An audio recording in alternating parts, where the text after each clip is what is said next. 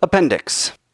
And all the people answered in unison, saying, "We do." Now, for those of you who doubt that it sounded this much like a marriage proposal and acceptance of that proposal back in Exodus 19:8 and 24:3, I'm going to get a bit technical so as to back up my assertion. You see, our Bibles don't actually say, "we do."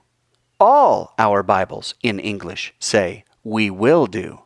But please hear me, there is no future tense in biblical Hebrew. So why do all of our Bibles say, "we will do," which is clearly a future tense? Hebrew uses imperfect verbs to communicate what English puts into the future tense. For you grammar geeks out there, this is going to be super cool and very enlightening. For those that just speak English but don't want to get into how English or Hebrew works, please skip to the next paragraph if you don't want to get bogged down by grammar. P.S. Grammar's awesome and God's fingerprints are all over it.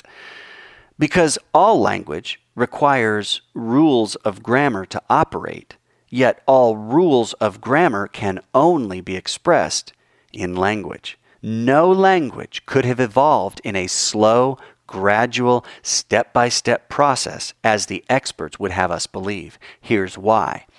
All languages in the world require rules of grammar to govern their usage.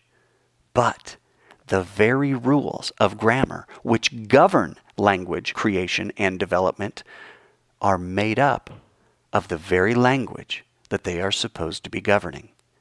That's like saying, I have a Lego making machine. And that Lego making machine is the only machine in the world that is capable of making Legos. And somebody says, "Awesome! What is that Lego making machine made out of?" And my answer is, Legos. You see how that would be a problem? Which came first, the chicken or the egg? Which came first, language or the rules of grammar which govern the creation and usage of all languages? Very cool stuff. Keep reading if you can. The verb rendered "we will do" in Exodus 19:8 and Exodus 24:3 is a translator's choice. In English, they liked "we will do," but "we will do" is someone's choice, not a hard and fast rule. The verb they are choosing to render "we will do" in Hebrew is asa, and it is the kal stem imperfect first person common plural. Well, that's just fancy talk for a "we" verb in English, as in, we really don't like grammar. Bear with me for just a moment. The imperfect tense of a verb generally denotes an action that is incomplete or open-ended, as in, we like buttermilk biscuits. No more information is available. When did you start liking buttermilk biscuits? No idea.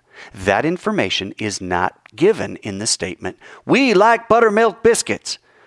Did you ever stop liking buttermilk biscuits? Again, no idea. There is only the information that we like buttermilk biscuits. It is open-ended or continues indefinitely. We just like buttermilk biscuits, doggone it. Now, rather than focusing on the beginning or ending of an action, the imperfect tense focuses on the ongoing quality of the action. The technical term for this is aspect. Aspect looks at the internal development of the action of a verb. Remember, all verbs describe an action. To go, to walk, to sing, to smile, to stand, to sit, to sleep. There are three components of aspect in all verbs: beginning, duration, and ending. I'm going to give 3 example sentences to demonstrate the 3 different components of aspect of the same verb, to read. Number 1, action beginning, as in, I began to read this chapter. Number 2, action dealing with duration, as in, I read this chapter. Notice that no information in the sentence, I read this chapter, lets you know when you started or ended reading the chapter. It just says, I read this chapter. Number 3, action that focuses on the ending, as in, I stopped reading this chapter abruptly due to incredible boredom. There you have 3 different components of the aspect of the same verb to read. I began to read, I read, and I stopped reading. Beginning, duration, and ending. The verb in Hebrew that is translated "we will do" in all English translations, as in "all that Yehovah has spoken, we will do," is in the imperfect tense. Aha!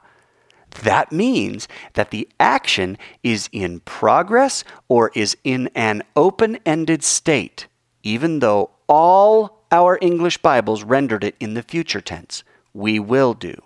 Here's the rub.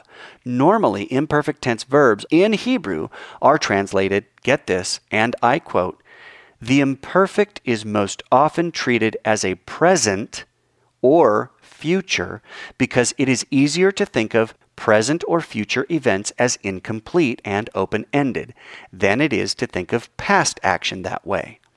But a rendering of we do rather than we will do is not only appropriate, but absolutely allowed in the rules of grammar for Exodus 19:8 and 24:3. The reason I've put it in the present tense is because it sounds like a marriage proposal. And the reason that it sounds like a marriage proposal, my friends, is because that's exactly what it was. A marriage proposal and acceptance between Yehovah and his beautiful bride, Israel. So, Exodus 19:8 and 24:3 very well could, and in my opinion, should be rendered, all the words that Yehovah has spoken in his proposal to us, his bride, when he said, "Do you take me, Yehovah, to be your lawfully wedded husband?" We said, we do.